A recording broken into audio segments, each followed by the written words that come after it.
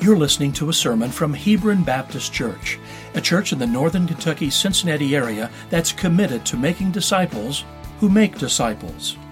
We want our love for God to be evident in our lives and for the Word of God to bear fruit as we go on mission across the street and around the globe.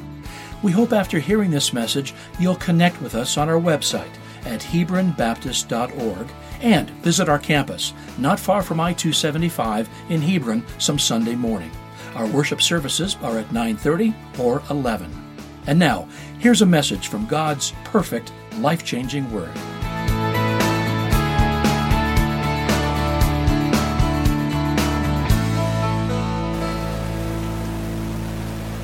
Turn with me in your copy of God's Word to 1 Samuel 3. If you're using the hymnal in the pew, it is page 235. And if you're using a digital device, just turn to 1 Samuel chapter 3 and verse 1 through 21. We are continuing a series on kings and kingdoms. And these beginning passages are helping us see God laying a groundwork for an everlasting kingdom. And in the midst of Israel's failures and judgment and sin, God sends a prophet to speak a word, to anoint his king. And today we want to look at the calling of this prophet and how we might learn how God calls us. In 1 Samuel chapter 3, it says, "The boy Samuel served the Lord in Eli's presence, and in those days the word of the Lord was rare, and prophetic visions were not widespread. One day, Eli, whose eyesight was failing, was lying in his usual place. Before the lamp of God had gone out, Samuel was lying down in the temple of the Lord, where the ark of God was located. Then the Lord called Samuel, and he answered, 'Here I am.' He ran to Eli and said, 'Here I am, you called me.' 'I didn't call,' Eli replied. 'Go back and lie down.' So he went and lay down. Once again the Lord called, 'Samuel.' Samuel got up, went to Eli, and said, 'Here I am, you called me.' 'I didn't call you, my son,' he replied. 'Go back and lie down.' Now Samuel did not yet know the Lord, because the word of the Lord had not been revealed to him. Once again, for the third time, the Lord called Samuel. He got up and went to Eli and said, 'Here I am, you called me.' Then Eli understood that the Lord was calling the boy. He told Samuel, 'Go and lie down. If he calls you, say, "Speak, Lord, for your servant is listening."' So Samuel went and lay down in his place. The Lord came, stood there, and called as before, 'Samuel, Samuel.' Samuel responded, 'Speak, for your servant is listening.' The Lord said to Samuel, 'I'm about to do something in Israel that everyone who hears about it will shudder. On that day I will carry out against Eli everything I said about his family from beginning to end. I told him that I was going to judge his family forever because of the iniquity he knows about. His sons are cursing God, and he has not stopped them.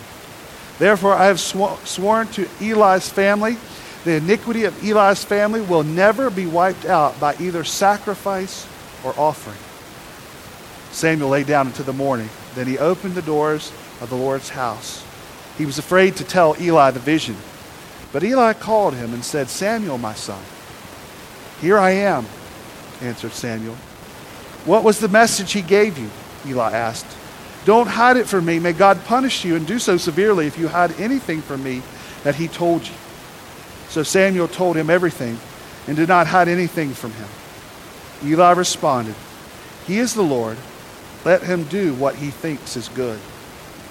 Samuel grew, and the Lord was with him, and he fulfilled everything Samuel prophesied. As all Israel from Dan to Beersheba knew that Samuel was confirmed prophet of the Lord. And the Lord continued to appear in Shiloh, because there he revealed himself to Samuel by his word." Let us pray. God, may we see this calling of Samuel, and may it stir up within us, those of us who have been saved, the moment in which you call to us. And to those of us who do not yet know you, may we hear your call. May we know that you are good. May we know that you are Savior. We ask this in Jesus' name. Amen. I was watching Tom and Jerry with Franklin the other day, and it was one of the episodes that's one of the classics. It's the episode where Tom gets killed and goes to cat heaven. And as he goes to cat heaven, there is a train waiting there to those who are joining up, and they get to go. It's called the Heaven Express. And so there's this line and a ticket taker, and they are checking the qualifications of the cats that are coming there. And the idea, it seems, is what they're saying is how you got killed is how you know that you get entered on the Heaven Express. For example, there was an accident. One of the cats was limping around in bandages, and on the back of his tail was a set of dog jaws attached to it. And so obviously he was killed by a dog, and so I guess cats go to heaven that way. And then the next cat came up, and he revealed to the ticket taker, took his hat off, and there was about a 2-foot knot on the top of his head. So obviously there was an accident where he was killed. So if there's an accident, you can go on the Heaven Express.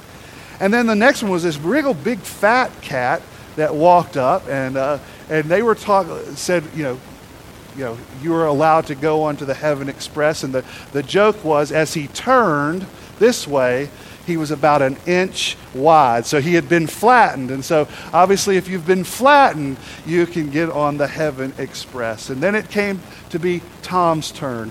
And of course, he died trying to kill Jerry. And so the ticket taker said that if you were to get on the Heaven Express, you have to go and get his forgiveness before you can get on the Heavenly Express. And your time it's about to leave. So you need to do something about this. So Tom goes back, and he does several different things. He tries to be nice to Jerry to get him to sign the certificate of forgiveness. He pleads with Jerry to sign the certificate of forgiveness. He offers a trade of cheese for him to sign the certificate of forgiveness. And finally, Jerry signs the certificate of forgiveness, but Tom has run out. And we see poor Tom is being stewed by Spike, the devil demon dog, at the end. But then at the end, all of a sudden, Tom wakes up, and he had just slept too close to the fire, and his tail was smoking, and so he had just dreamed all this, and he runs over and grabs up Jerry and starts hugging him and kissing him, and Jerry's like, I don't know what just happened. I thought of that, and it's one of the classic stories of Tom and Jerry, and one of the funny ones, and it made me think as I was watching it, this is really a picture of how many people think that you can get to heaven. That you can get to heaven by doing good works. Some think that you can get to heaven by pleading with God. Some people think that they can get to heaven by doing a trade. You've heard someone say, God, give me this new girlfriend, this new car, this new job, and if you do this, then I will live my life for you. And it's kind of like a double reward for them. I'll live my life for you, and then you'll take me in the end, right? So there's kind of a double agreement there, one-sided agreement there. And then there's other people who will say, I know and I'm assured that I'm going to go to heaven because my family were members of First Baptist Church. They were members of First Baptist Church for years. Well, when was the last time you've gone to church? That's what I would probably normally ask them next. Well, I haven't been for 20 or 30 years. Well, friends, that's not set aside as salvation. That's not what church membership looks like. If you've not attended a church in 2 or 3 years and you haven't given or showed up or attended or served or done anything, that is not church membership. That's just having your name being kept on an electronic roster somewhere. That's not real membership. That would be like me saying I'm an Uber driver just because I have a car and I never take any riders. That's just not what church membership is. Church membership does not save you. It's an agreement or a sign of believers who say, I've seen a work in this person. I know that God has done something here, but it's not something that saves. There's other ways. There's even ways that people think that they're saved because they turn to false religion, a man-made religion. And you know what's funny is all of the false religions are really of a little g God in which they've been given some sort of spiritual steps that they can control the way to get to heaven. If they do these things, that they might be able to get saved. But friends, this is far from the picture of the Bible. The picture of the Bible is that God has saved us, that God is doing the work. You see, the answer is not within us for salvation. It's on the outside of us. It is God doing a work. It is God doing the miracle of changing us. The source of salvation is not within us and what we can do and what we can conjure up, but instead it is on the outside of what God has done through His power, through His plan, through His work, through His Son, Jesus Christ. And all of the Bible talks about this. I mean, the words even used for salvation shows that it is God Himself that is the source of salvation and bestower of this life. That if we are saved, it is happening to us and not in us, that we can do it ourselves. In other words, look at some of these words. The Bible says in Ephesians 2:10, we are created in Christ Jesus. In 2 Peter 1:4, we are partakers of the divine nature. In John 1:13, we have been born of God. This is something we have been done for us. Born again in John chapter 3. We are a new creation according to 2 Corinthians chapter 5. That is, we have been recreated by God. We have been chosen out of the world according to Jesus in John 15. We are rescued according to Galatians chapter 1. We are redeemed according to Galatians chapter 3. We have been made alive according to Ephesians chapter 2. We have been chosen and adopted according to Ephesians chapter 1, verse 4 and 5. We have been brought from death to new life in Romans chapter 6. All of these things are things that God has done to us through His mighty work through Jesus Christ. The Bible also says that we have been called by Christ. And that is what I want us to look at today. In 2 Timothy chapter 1:9, He has saved us and called us with a holy calling, not according to our works, but according to His own purpose and grace, which was given to us in Christ Jesus before time began. Romans 8:28, for those called according to His purpose. 1 Corinthians 1:26, consider your calling. 2 Thessalonians 2:14, He called you to this through our gospel, so that you might obtain the glory of our Lord Jesus Christ. 1 Peter 2:9, but you are a chosen race, a royal priesthood, a holy nation, a people for His possession, so that you might proclaim the praises of the one who called you out of darkness into marvelous light. Friends, today I want us to celebrate the calling that we have received in Christ. That all of us have been called and been made new out of our sins into a new life in Christ. Today we're going to look at this calling of the prophet Samuel. The people were wicked. God was silent. Yet God was moving in history to bring about a prophet who would choose His king, both a king who is a man after His own heart, but also His true and everlasting King, Jesus. In the beginning of Samuel's ministry, we see him receiving a call that helps us to see our calling of salvation in Christ. I want to see three truths about God's calling. The first is this: God calls us despite our status. Despite our status. Now here we read in verse 1 that the boy Samuel served the Lord in Eli's presence. In those days, the word of the Lord was rare and prophetic visions were not widespread. We see that there was decay, degrade, and there was not many people whom God would have called to such an important task of being a prophet. And yet, and God in his wisdom and provision had moved the world through really the prayers of a young girl named Hannah. How Hannah had prayed for her barrenness and how she pleaded with God to give her a son, and that she in turn would then give that son to God. And we read that in chapter 1. And then in chapter 2, we see that God blesses her with a son. And exactly as Hannah had promised, she obeys and she gives over Samuel to Eli the priest to say, use him in service of God. God used this amazing story of this young girl pleading and praying to call out someone in the midst of a dark time in the world. And friends, this is just a continuation of what God has done through Scripture, isn't it?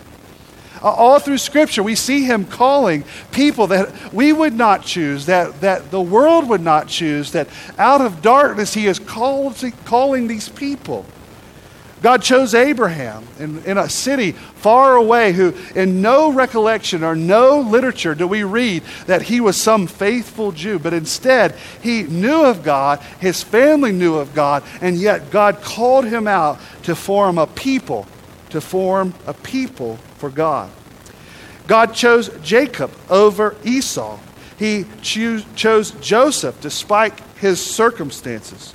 Moses was saved from a Hebrew girl by putting him in a reed basket, being raised up in Pharaoh's house.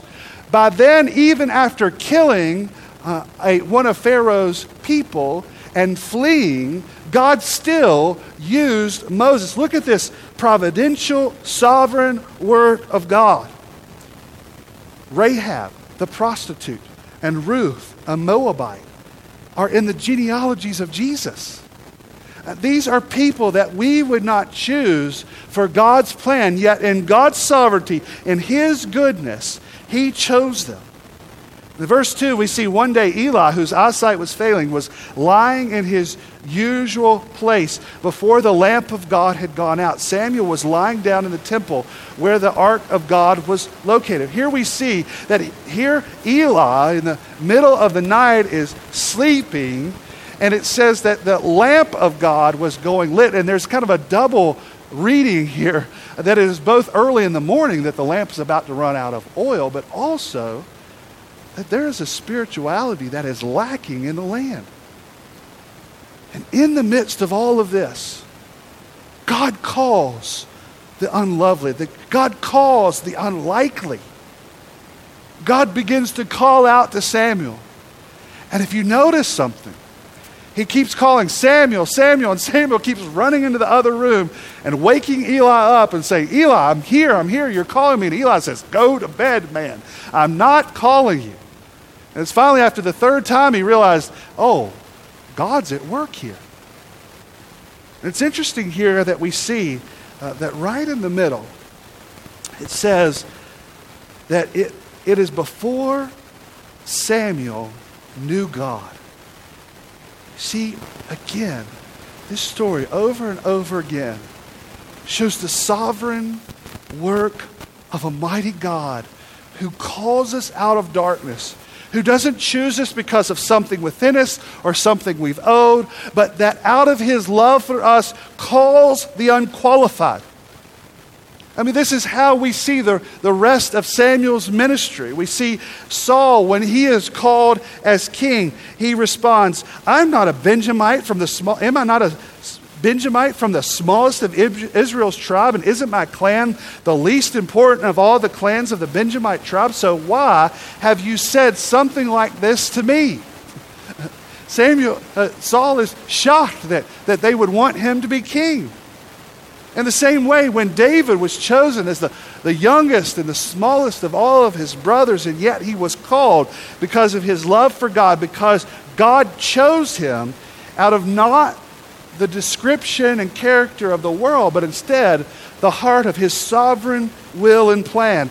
2 Samuel 7, King David says this. He went in, sat in the Lord's presence and said, "Who am I, Lord God? And what is it, my house, that you have brought me this far? What you have done so far was a little thing to you, Lord God. You have also spoken about your servant's house in the distant future, and this is a revelation for mankind, Lord God."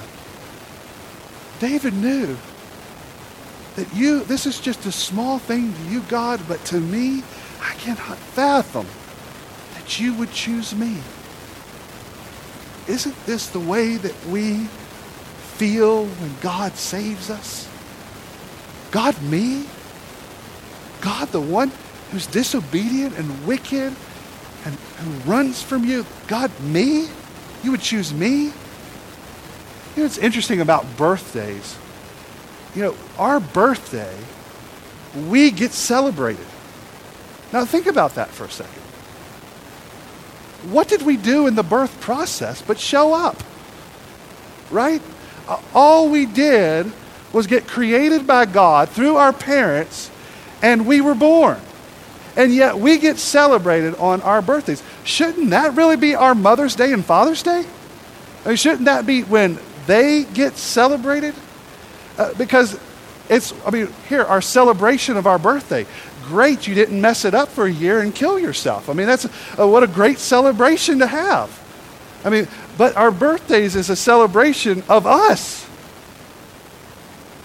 And in the same way, I hope that when we're standing before God at the judgment seat of Christ one day, that we're not celebrating ourselves. I have a feeling, actually, we're going to be doing the total opposite. We're going to be bowing the knee, knowing that it is only because of the work of Christ within us. God is going to say to you, well, why did you believe on my son while others didn't? You're not going to say because I was smarter, because I had it all together. No, surely you're going to say, no, because it is your grace, God, because you have chosen me, not because I had done anything, but if it wasn't for you, God, and your work through your son Christ, I would still be spiritually dead. I would still be unresponsive. I would still be guilty. I would not be seeking out from you. It is your work within me, God, that has saved me through your son, Jesus. And we celebrate the call that we received in Christ. Let's be reminded that our salvation has nothing to do with our status. And because of this, number two, God assures us of our salvation. If God has chosen me and chosen you and called me and called you, and my salvation is not dependent upon myself, but upon Him, then my salvation is dependent on God's faithfulness. Isn't that whom I know that I can rely on? God is saving me, changing me, preparing me for glorification, being in Christ, in God forever. You know, Al Mohler noticed this week, he said, you know, it seems like to the outside world that what they really think is that maybe those people inside the church, those Christians, have just figured out a way to keep it all together, to hold it all together. If you come and ask us, we know it's not us keeping it together. We know it's the mighty hand of God. We know it is Him that's kept our life, kept our salvation, keeping us together, keeping us faithful, keeping us safe, keeping us to Him until He calls us home. We know the promise of John chapter 10 and verse 27 when Jesus said, "My sheep hear my voice, I know them, and they follow me. I give them eternal life, and they will never perish. No one will snatch them out of my hand." Our salvation, if given to us by the grace of God, calling us, then He will surely keep us till our dying day. I know so many people are swept up by works-based salvation that they keep it up and they keep working, and all the while, all their life, they're so concerned that someday they're going to mess it up. or in our life, because we know we're fighting against the flesh, we know that we make mistakes, and so that person who thinks works-based salvation is the way for salvation, they're floored. They don't know how to handle it. Because they ask themselves, oh my gosh, is this the day that I've lost my salvation? Or we say, no. Look, if Christ has done a grace work in us, if Christ has brought us to new life, if He's made us born again, if He's gave us a new status, He is the one keeping us. He is the one saving us. And the reality is, it's just sort of like my one of the boys in my youth group back a long time ago now. Every summer he would want to get saved again. He just thought that for some reason that if he could just ask Christ to save him again, and he'd live the whole year like he wanted to live, and then he'd come out, oh, God, save me, I know I messed up. And he's a good boy. He wasn't going out and doing anything wrong. He just was sinful like the rest of us. The reality is this. Christ has truly saved us. We are saved indeed. He will keep us, and He will hold us fast. I'll tell you, the most important lesson I've ever learned in this is when my grandmother passed away, my mom's mom. She was stricken by a very severe stroke, and the right side of her body was paralyzed for really the last 7 years of her life. She couldn't really speak. She could grunt, and sometimes she could say yes and no when she got really angry at you. She'd, no, and that would come out. And I just remember, one of the things I'll remember and hopefully help me as I endure in life. I remember the first time that my aunt, who was her caretaker, brought her to church and wheeled her up beside the end of the pew. My grandmother had faithfully attended a little church, one-room church in the holler of Virginia. We have hollers in Virginia too, as well as Kentucky. I know that both. And there was this one-room church that she was raised and worshipped her whole life. And though she was paralyzed and in that wheelchair, bound in that wheelchair, the worship pastor said, let's all stand and sing to the Lord. She tried everything she could to stand up. And she got frustrated because she couldn't stand up. But out of a miracle of the Lord, she started to sing the songs. She started to sing the songs of grace. And it gave me comfort because she knew, even in those days, even in her last days, Christ was holding her fast. And it wasn't because she was the most loving grandmother, and it wasn't because she was the most faithful church member. It wasn't because she did all these things. She would sing a song knowing that the Rock of Ages had saved her and would keep her and hold her fast. She would sing, not the labor of my hands can fulfill the law's demands. These for sin could not atone. Thou must save, and thou alone. In my hand no price I bring, simply to the cross I cling. Nothing in my hand I bring, simply to the cross I cling. Naked come to thee for dress, helpless look to thee for grace. Foul I to the fountain fly, wash me, Savior, or I die. Friends, we know our only hope and assurance is Christ Himself. His sovereign work, His choosing us, His calling us out, the miracle He did within us assures us of our salvation. But God continues to call us, and God has called us to share His message. In verse 11 through 14, the Lord said to Samuel, I'm about to do something in Israel that everyone who hears about it will shudder, and on that day I will carry out against Eli everything I said about his family. From beginning to end, I told him that I am going to judge his family forever because of his iniquity he knows about. His sons are cursing God, and he has not stopped them. Therefore, I have sworn to Eli's family, the iniquity of Eli's family will never be wiped out by either sacrifice or offering. Friends, the reminder to us is God has saved us, though we were unqualified, and then qualifies us to share the gospel because of the work he has done in our lives. Samuel has been called to share the word of God, and for us, we are called to share the word of God. It is his first ministry to deliver some of the worst news you could ever deliver anyone. Eli, the priest of the Lord in the temple, his sons were out cursing God, sleeping with women, and Eli did nothing about it. Here's to show that both the action of sin and the inaction of stopping sin are equally disobedient in the law in the eyes of God. Here, God curses him and says, look, you are not only not forgiven, not only am I taking you out of the priestly line, but I am not even going to allow any sacrificial offering to be counted to you to be saved. Friends, that is a pretty hard first message to deliver. And it doesn't get any better with Samuel. Samuel has to go and remove Saul, and he has to go and give strict messages. And friends, that is our calling in this culture and in this day. We're taking an unpopular, a hard message for people to hear that the God of the universe who created us and is against sin just as he was today, as he was thousands of years ago, that God is still the judge of sin, that God still cares and hates sin.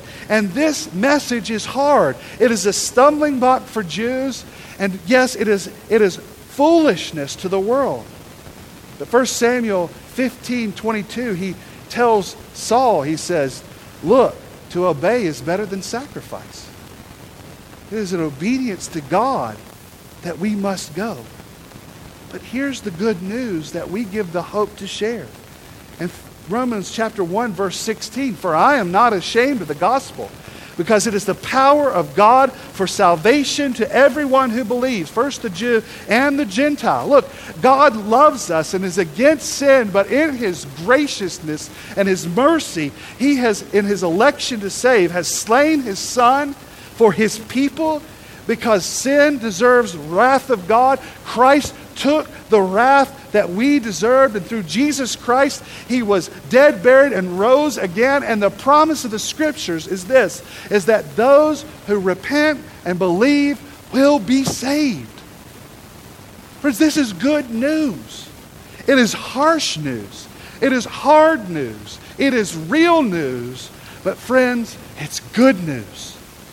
And we must not shrink back from our calling of our salvation in God. You get to offer Christ freely to unbelievers. And even though they might say, oh, I have sinned too terribly for God to choose me, you get to bring this wonderful, life-giving message. Oh, friend, it is not based on you. It's on his gracious love to you. Come, come, come to him. Friends, we should praise him today. We should run to him today to see that the Lord is good. Today, if you do not know Christ as Savior, you need to repent and believe. Acts 16:31, they said, believe in the Lord Jesus Christ and you will be saved. But friends, we must share the news. And all of us have to play a part. It is not some priestly role of the pastors. It is not some special role of missionaries. It is not some special gifting of just evangelists. God says all of us to go. All of us to share the good news. All of us to be prepared to give the hope of the gospel to those who ask. There was Edward Kimball, who was just a shoe salesman, who was a Sunday school teacher, who was convicted to share the gospel. He shared the gospel with a coworker named Dwight. Dwight ended up being saved. His name is somebody that we know as D.L. Moody. D.L. Moody began to be one of the greatest evangelists in history. Moody was preaching, and a man named Frederick Meyer was deeply stirred, and as a result began a nationwide preaching ministry. He began to share the gospel, and he shared the gospel with a young baseball player.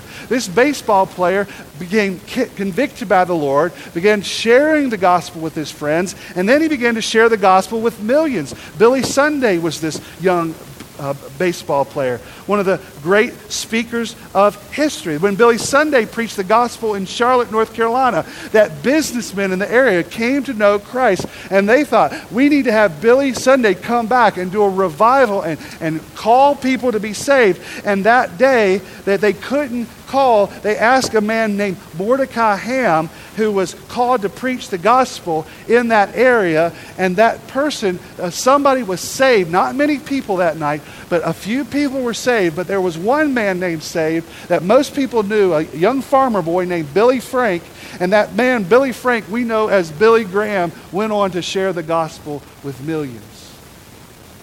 Friends, we must be reminded that we all are playing a part in the redeeming message of God.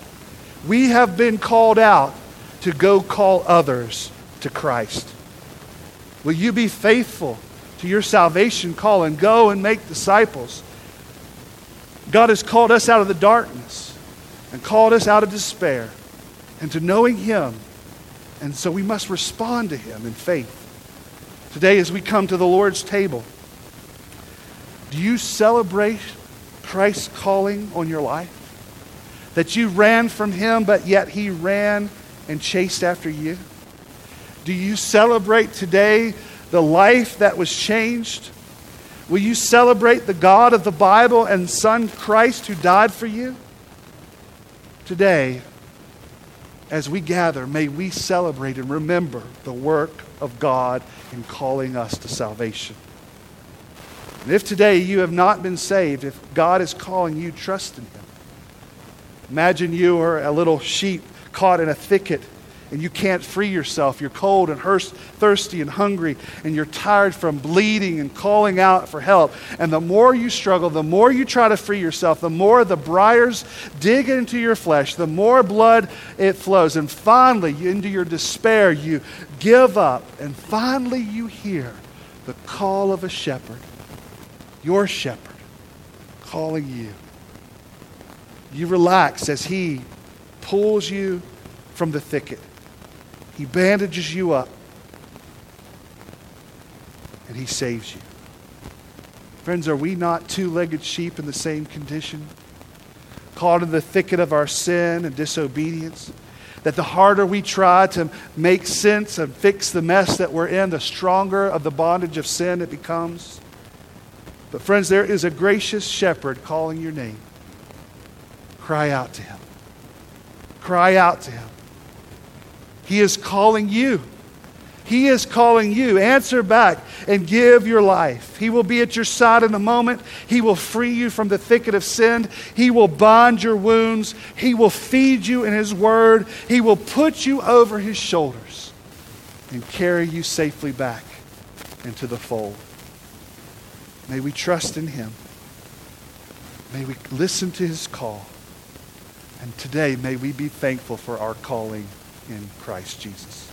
Let us pray. God, we ask you this morning, as we have been reminded in your word, that it is not in us, but it is from you that we are saved.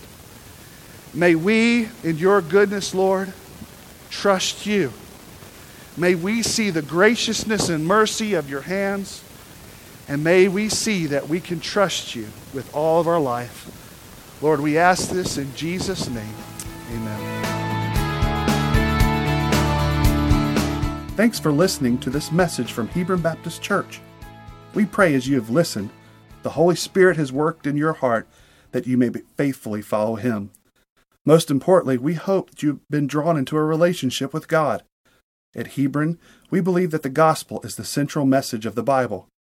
The gospel is that Jesus Christ is the Son of God, who was born of the Virgin Mary, lived a sinless life, and died for our sins. But He was raised from the dead and ascended to the right hand of God. The most appropriate response to hearing this good news is turning from sin and turning to Christ. Don't stay far from God. Instead, repent and believe in Christ and be brought into an intimate relationship with Him. If you would like more information about this life-changing decision, please contact us through our website at hebronbaptist.org, or even better, come see us on a Sunday morning. May God bless you as you follow Him.